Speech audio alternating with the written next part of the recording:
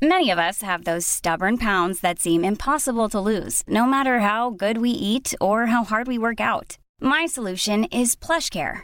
PlushCare is a leading telehealth provider with doctors who are there for you day and night to partner with you in your weight loss journey. They can prescribe FDA-approved weight loss medications like Wegovy and Zepbound for those who qualify.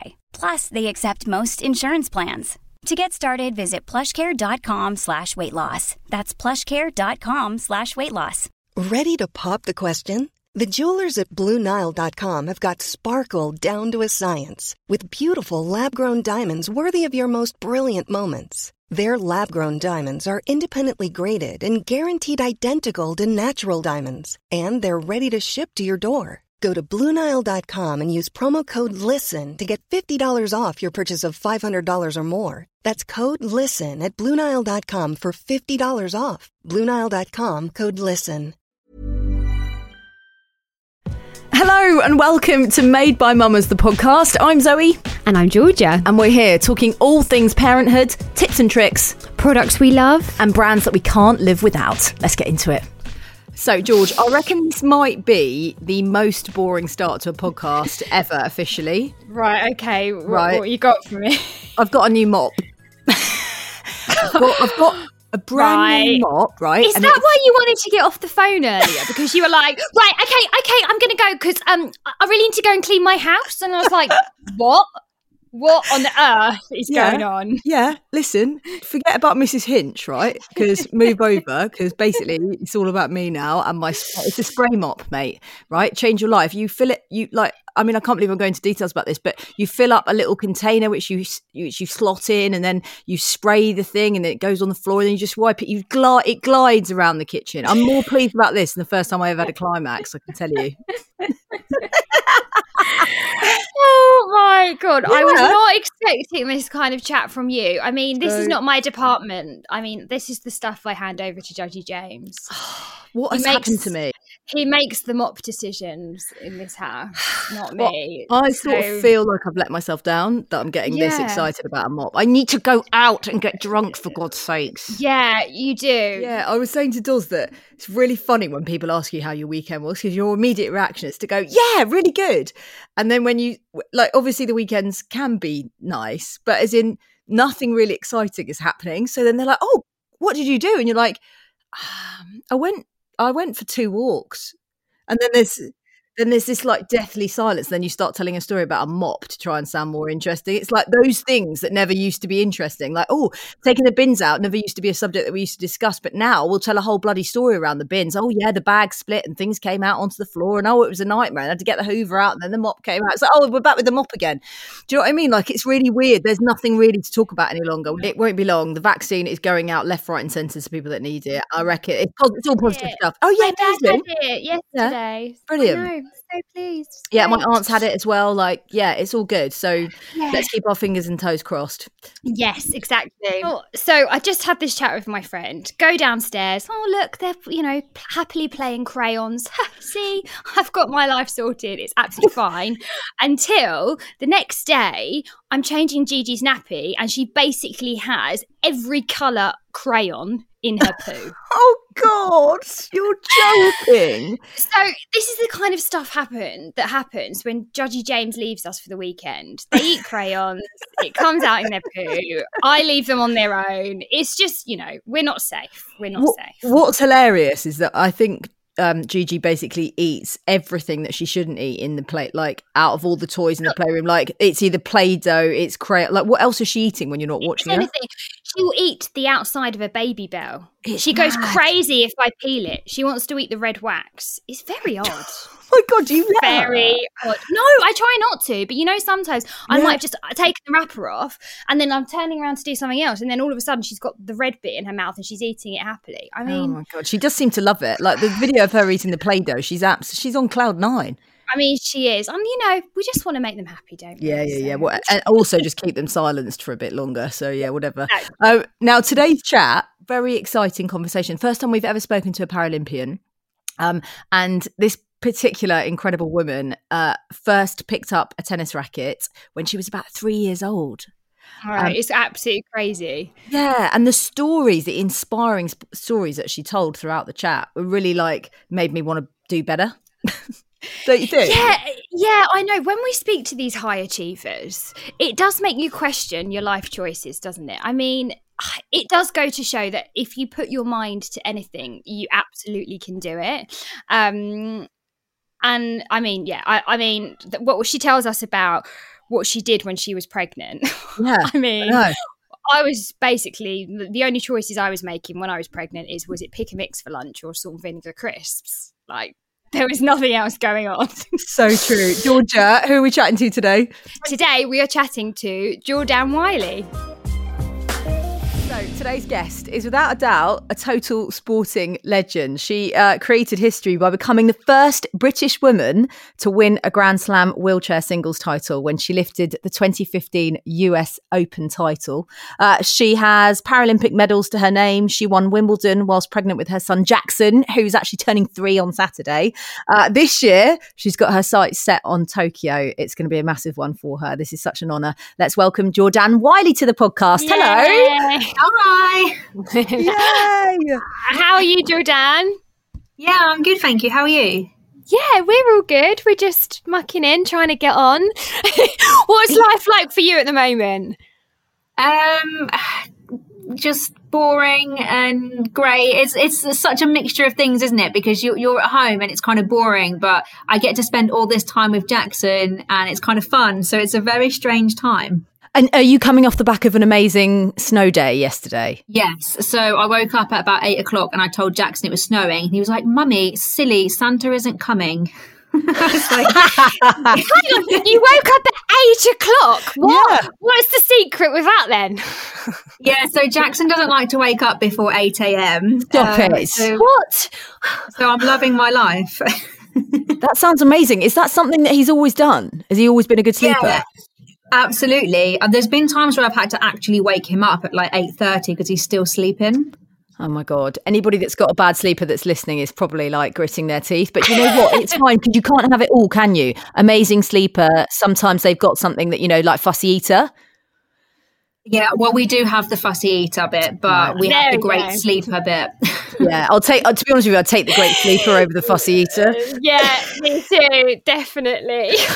Jordan, take us back to your kind of early years and how you started your career in wheelchair tennis and kind of where the love came from. So basically, my dad was big into sport and he was competing at the Paralympics, and after he'd done all of that, he had me, got married, and just turned to tennis, kind of just sociably, really. But when I was 3, he took me to Israel on a tournament where he was competing.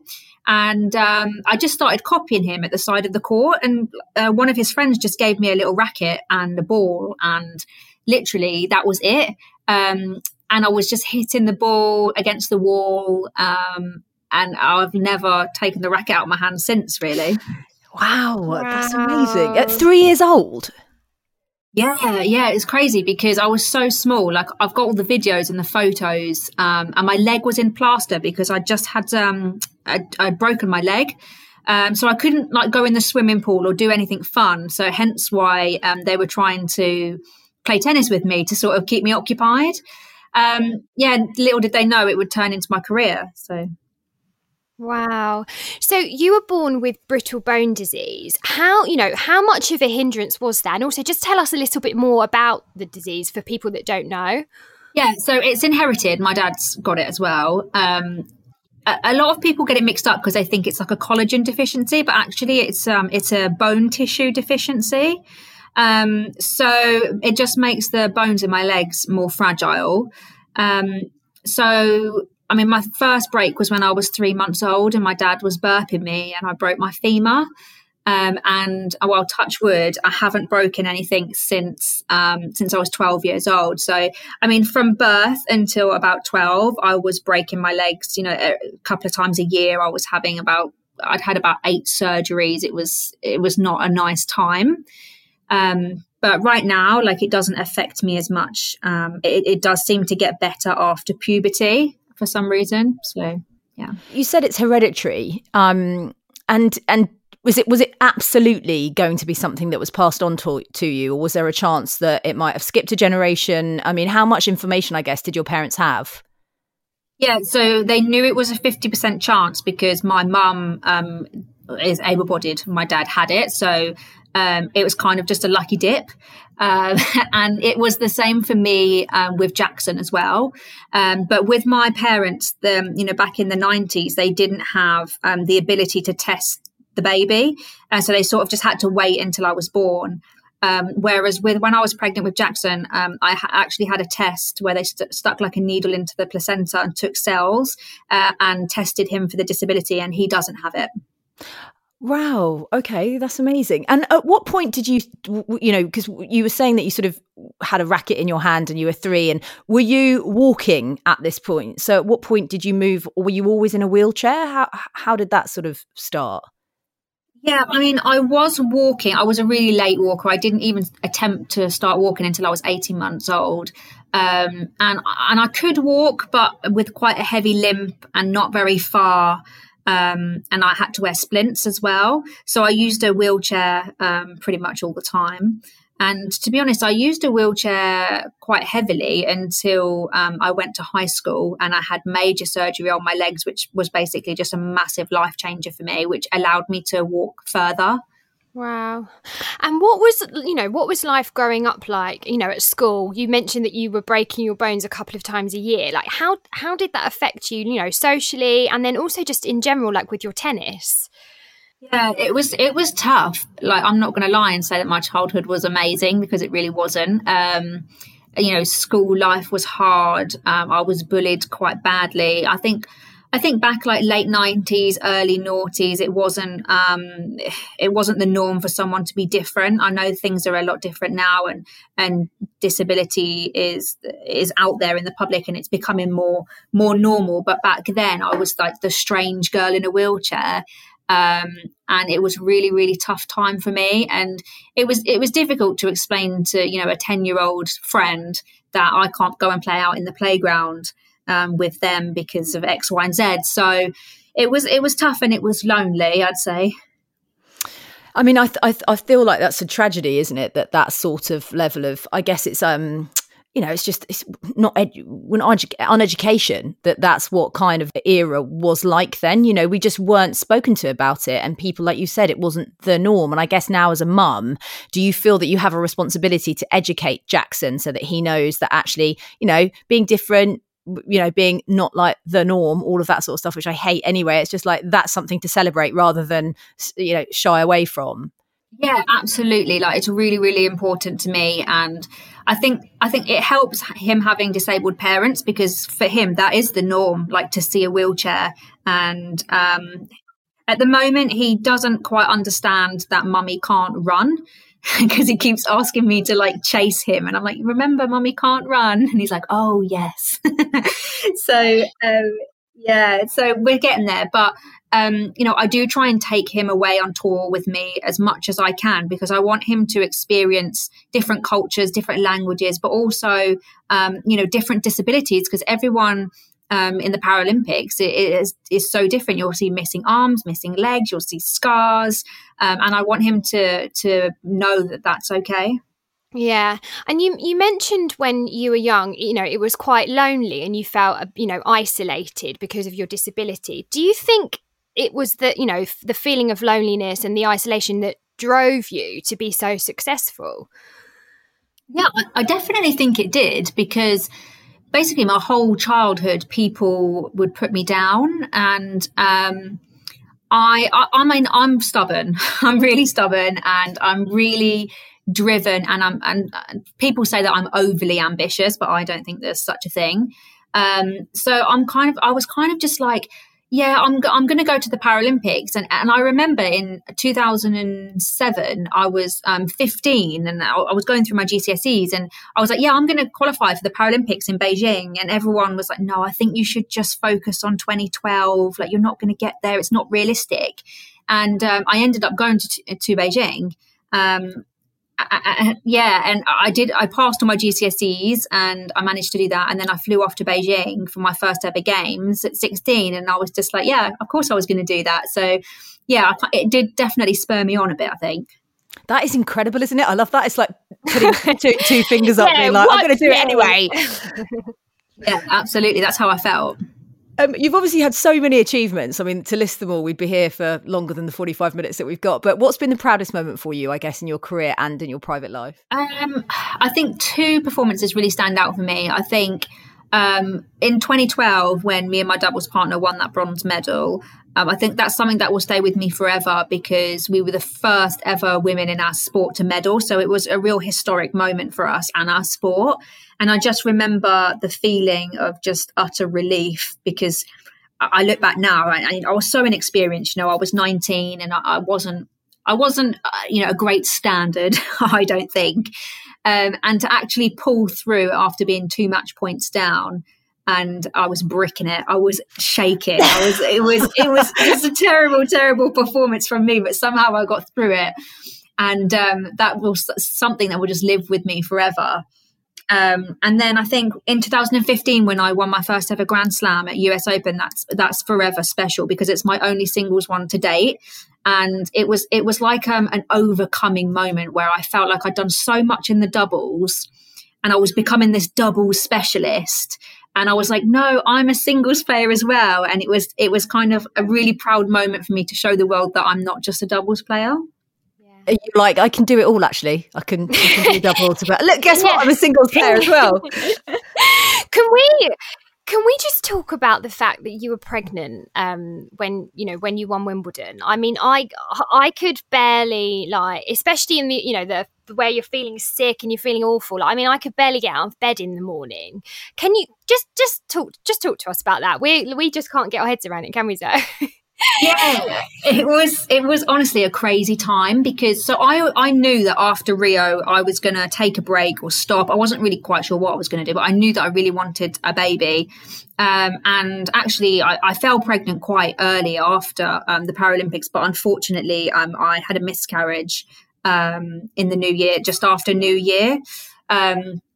And it kind of threw my plans out the window because I'd been off tennis. I was ready to tell everyone. We were ready for the 12-week scan.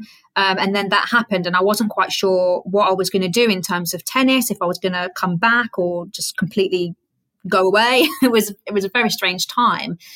And we were fortunate again to fall pregnant quite quickly after the miscarriage. And it was coming up to Roland Garros and Wimbledon and my ranking was still there. So I was like, oh, I can play.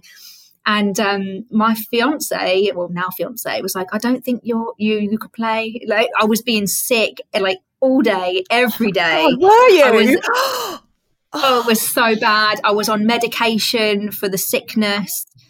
And I was like, no, I'll be fine. I'll go and play. I can do it. And I went to Roland Garros. I think I was 7 weeks pregnant and I was playing awful. I was sick everywhere. I had to go to the doctors and say, oh, I am pregnant, but I can't tell anyone yet. And the head coach was like, oh, do you have food poisoning? I was like, yeah, I think I ate something dodgy. And it was a really horrible time. And then it came up to Wimbledon. I was 11 weeks pregnant and I was like, this is pushing it. Like, I'm 11 weeks. I was getting a little bit of a bump. I was sick as a dog. And I said to Yui, my doubles partner, I said, look, you're the only person in the world that knows this, but I have to tell you, I'm pregnant. I'm being sick. We're probably not going to win, but do you still want to play with me? And she just went, yeah, no, that's fine. Like, let's just try and make the final. So I was like, yeah, okay, that's a really good goal. Let's try and make the final. And we got to the final and I saw that they put me on at 11 a.m. And I was like, no, that's it. I'm going to be sick. It's going to be awful. And the first set, I was vomiting everywhere. I had to take a toilet break to vomit. And, we lost it. And I was like, no, I'm going down here. I'm admitting defeat. And she just turned to me and she said, if we win this, can you die later? Because we're in a final. And she's like that. She's just so brutal and honest. And I was like, yeah, you know what? I'm just going to give it everything. And if I'm sick on the court, I'm sick on the court. No one needs to know. And then that was it. I just gave it everything. And then the next thing I know, we'd won. And it was it was insane, honestly. That story is phenomenal. I mean, Georgia is absolutely right. When most of us have got our heads down the loo, like managing to eat a little bowl of mashed potato every day for the first 12, 16 weeks, you've gone out there and won a Wimbledon doubles title. Like, that is absolutely incredible. I guess that's kind of how you are as a person, right? So everything you do, you have to be the best at. Is that right? Oh, yeah, absolutely. And like I said, I'm so stubborn. I'm just like, yeah, I can do absolutely everything in the world at any given moment. So, and at that time, it really helped me. And if it wasn't for Yui pushing me on, I think I would have struggled. But it was just having her by my side, and she was just like, yeah, come on, you can do this. You can be sick later. It's fine. And I was like, yeah, I can do it. I'll be all right. Is that how you walked into the labour, do you think? Did you have a kind of healthy, strong view on how baby was going to come out and how you wanted that birthing experience to be? Yeah, well, I was under a consultant because they weren't sure. So with my condition, they weren't sure if because Jackson didn't have the disability, he grew normally. So he was quite a big baby. He was almost 8 pounds when he was born, and I'm only 4'9", so I'm dinky. I was literally like a table carrying him. I was so huge. Wow. So they weren't sure if I was going to have issues birthing him. Like, was I going to break my pelvis? Was he going to get stuck? All of these things. But, you know, I had a really smooth pregnancy, and I gave birth to him in the pool, which I really wanted to do. And yeah, everything was really great and quite quick, actually. So yeah, I mean, as births go, I mean, they weren't great, but it was as good as it could have gone.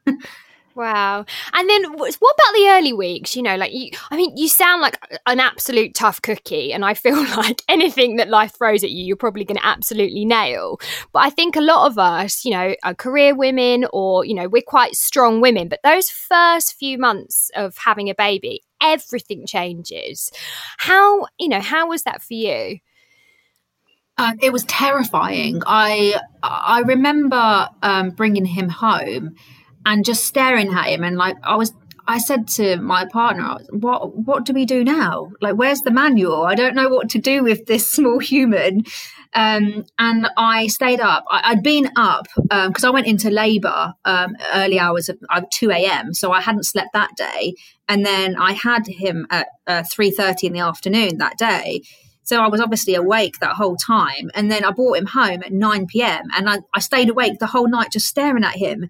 And I was just terrified that something was going to happen to him. And I was like, the blanket's going to go over his face. Is it too cold in the room? Is he just going to stop breathing? Like, I was a mess. And I was probably a mess for a good, 2 months after that. But I felt like it's just one of those things that you learn on the job, and I just adapted. How supportive was your partner during those, early few months? Yeah, he was great. He got up in the night with me, and I really struggled to breastfeed. I really wanted to breastfeed. I ended up breastfeeding for about a month before I couldn't do it anymore. And, he just wasn't latching on correctly, and he wasn't getting what he needed. So, that was upsetting for me because that was something that was really important. But at the end of the day, it's I did it for a little bit. I tried, and him getting the milk is more important than my pride. So no, he was great, and he did all the night feeds when he could, and he supported me all through the day. And no, it was a really good time, actually. I kind of missed when he was a little baby and he couldn't talk back to me. Yeah, I know what you mean, actually. At the time, you're kind of like flying by the seat of your pants and not knowing what you're doing, and, moments of real bliss and then moments of quite intense pain, I think. But then after it's gone, you sort of realise that you'll never get that same baby bubble experience again, because it will be with another baby if you choose to have another child. And I'm not having any more kids. I can't. And I was looking at sort of some old bump pictures the other day, and I was thinking, I'm never going to have that bump ever again. And I started to get quite teary that I wasn't going to experience that newborn. I wish there were so many things I wish I'd done again, actually. Yeah, absolutely. I miss the bump sometimes. And it's just one of those things, isn't it? Like, if you've never been pregnant and then you're pregnant, and you can't describe the feeling of the kicks to someone who hasn't been pregnant. And like sometimes I'm like, oh, I really miss that, or oh, I really miss when he used to lie on me for 3 hours and just fall asleep when he was like a 1 week old. Yeah. Whereas now I can get like a 2-second cuddle and then maybe a punch in the face from my toddler. Do you think you'll have more children? Yeah, I would love to have more children. I would like to have at least one more. I was always convinced I was going to have 3 kids, but now that I've seen how much work one is, I think maybe 2 might be my limit. Yeah, I agree. Let's talk about your kind of decision to get back into tennis after the baby, and what did your rehab, I call it rehab, look like post-birth? I mean, again, lots of us struggle with things like pelvic floor and, you know, even just sort of going for a jog or doing a little bit of light exercise, but actually getting back out there and becoming like a tennis star again. How was that for you? Yeah, it was really hard, you know, because obviously before I had Jackson, I was really fit, and I'd never been a pound over 52 kilos in my life, and I was that annoying woman that could eat ice cream for days and just never gain any weight. So I really took that for granted. So when I got pregnant with Jackson, I was like, yeah, I'm just going to eat everything. I'll be fine. I'll spring back, and I ended up gaining like 2 stone. And then regretted all of my life choices. So it was really difficult to lose weight because I'd never been in that position before, and to the point where I couldn't even fit into my wheelchair. So I had to get a new wheelchair made. I had to try and lose the weight. I couldn't get into any of my tennis clothes because obviously they're all Lycra, which is terrible. Yeah. So I found it really, really tough. We'll be right back after the short break.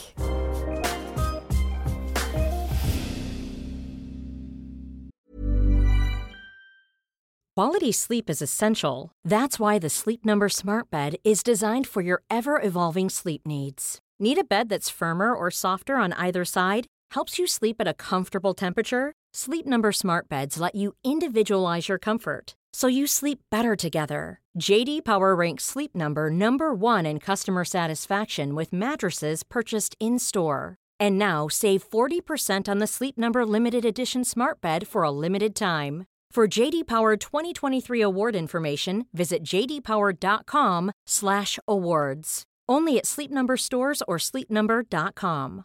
Many of us have those stubborn pounds that seem impossible to lose, no matter how good we eat or how hard we work out. My solution is PlushCare. PlushCare is a leading telehealth provider with doctors who are there for you day and night to partner with you in your weight loss journey. They can prescribe FDA-approved weight loss medications like Wegovy and Zepbound for those who qualify. Plus, they accept most insurance plans. To get started, visit plushcare.com/weightloss. That's plushcare.com/weightloss.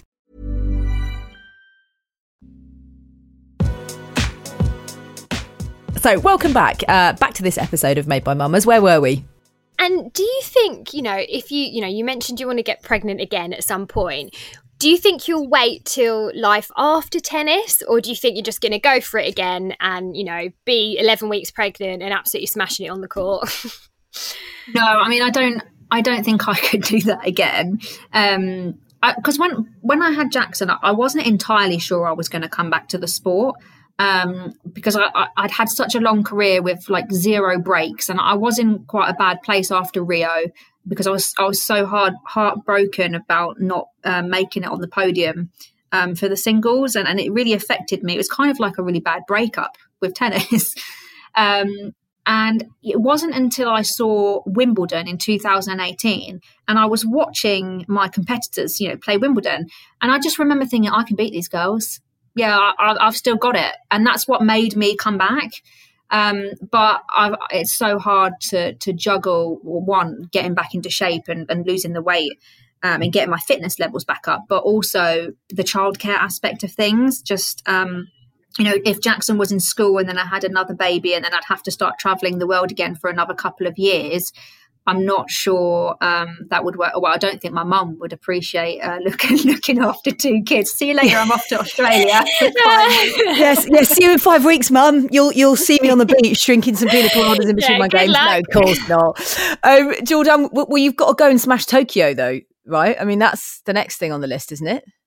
Yeah, absolutely. I mean, the whole reason why I came back was to give it a real good shot at Tokyo, because the only thing I don't have in my medal cabinet is a singles medal from a games. So my aim is gold, obviously. And well, previous to COVID happening, I felt like I was on track for that. I was in a really good place. I've got myself in a year. I'd gone from being unranked to being, again in the slams, and now I'm ranked 4 in the world. So I really want to give that a really good shot, because I feel like I haven't reached my potential in tennis yet. When do they think it's going to be happening? And will you be taking Jackson with you?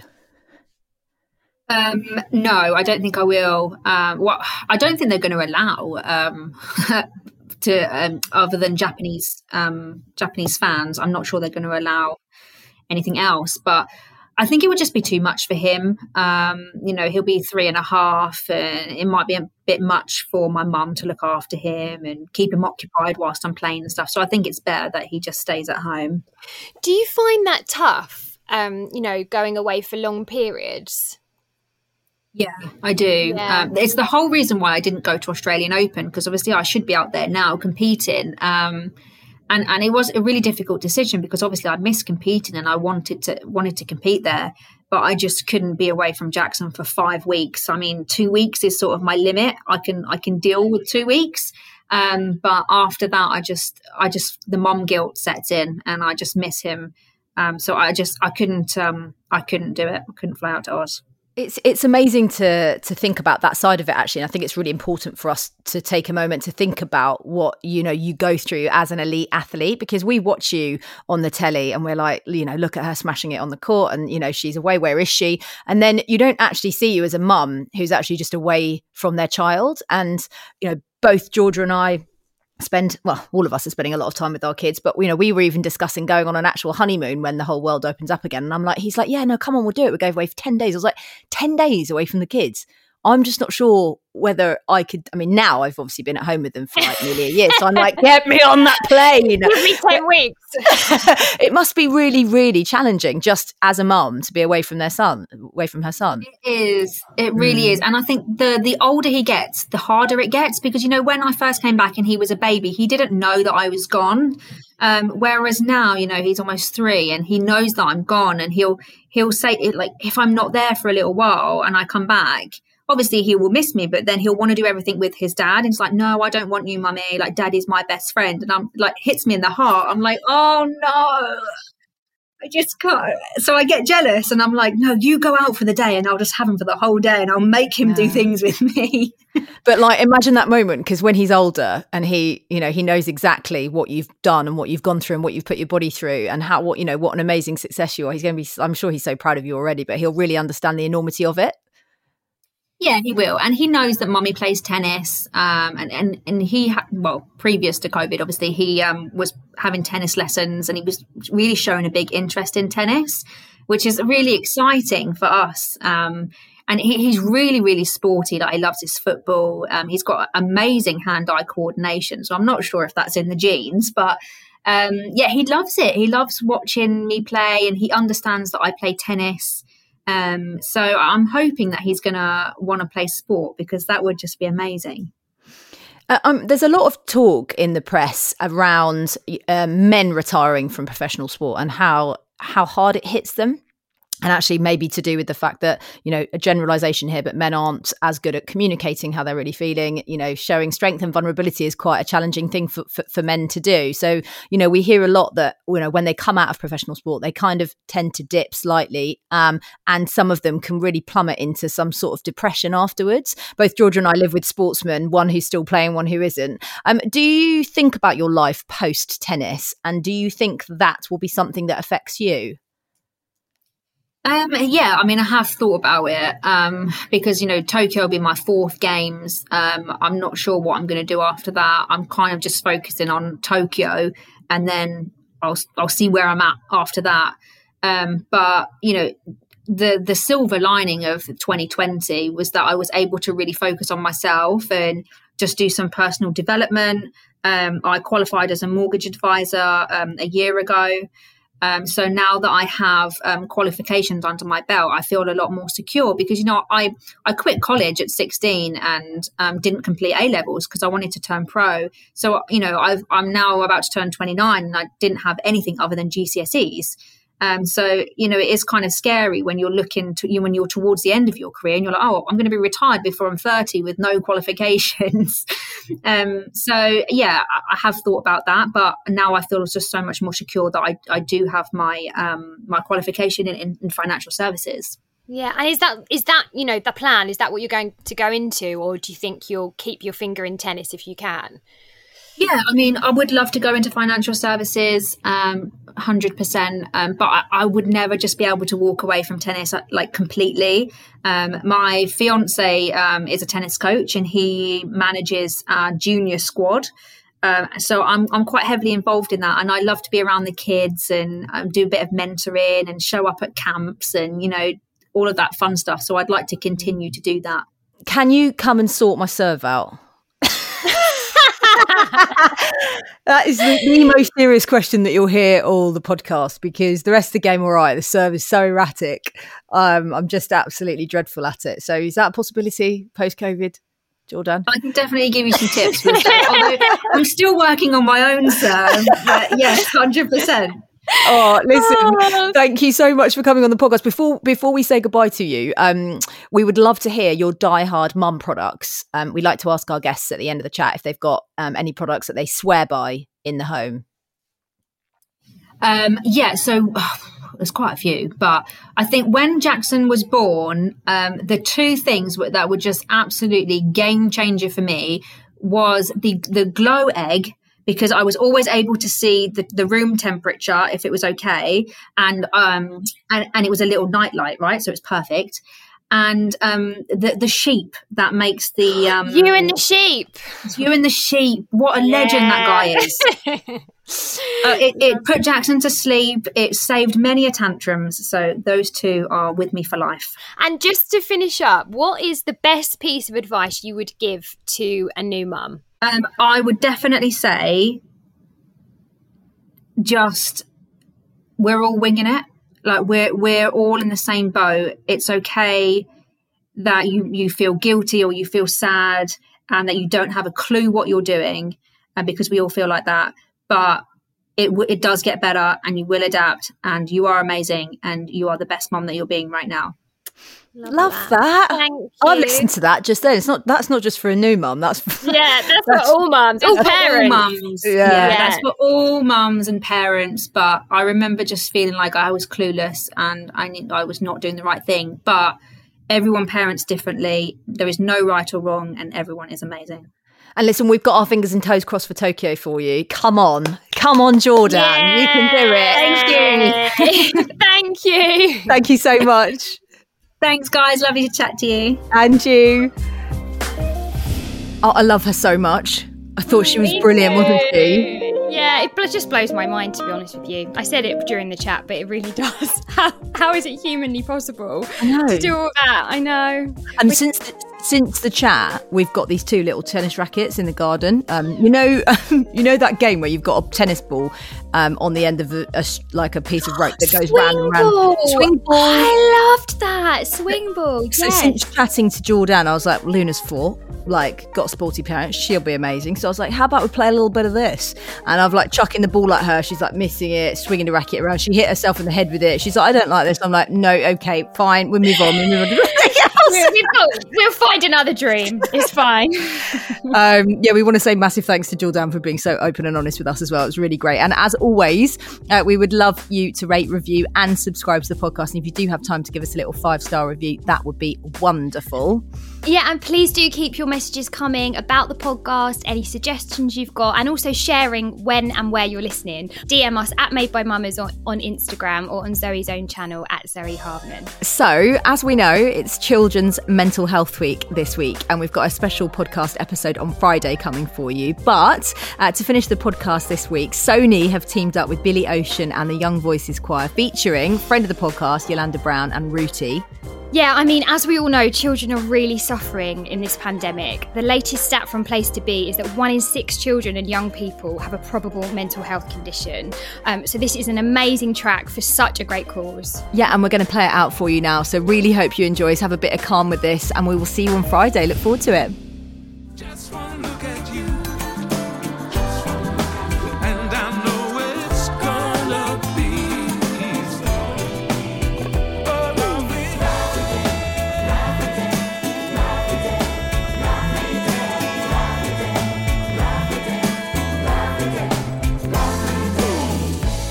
when the day that lies ahead of me seems impossible to.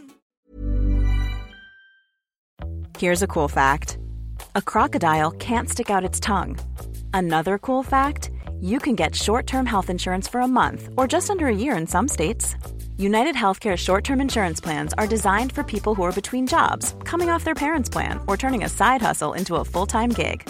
Underwritten by Golden Rule Insurance Company, they offer flexible, budget-friendly coverage with access to a nationwide network of doctors and hospitals. Get more cool facts about United Healthcare short-term plans at uh1.com. Planning for your next trip? Elevate your travel style with Quince. Quince has all the jet-setting essentials you'll want for your next getaway, like European linen, premium luggage options, buttery soft Italian leather bags, and so much more. And is all priced at 50 to 80% less than similar brands. Plus, Quince only works with factories that use safe and ethical manufacturing practices. Pack your bags with high-quality essentials you'll be wearing for vacations to come with Quince. Go to quince.com/pack for free shipping and 365-day returns.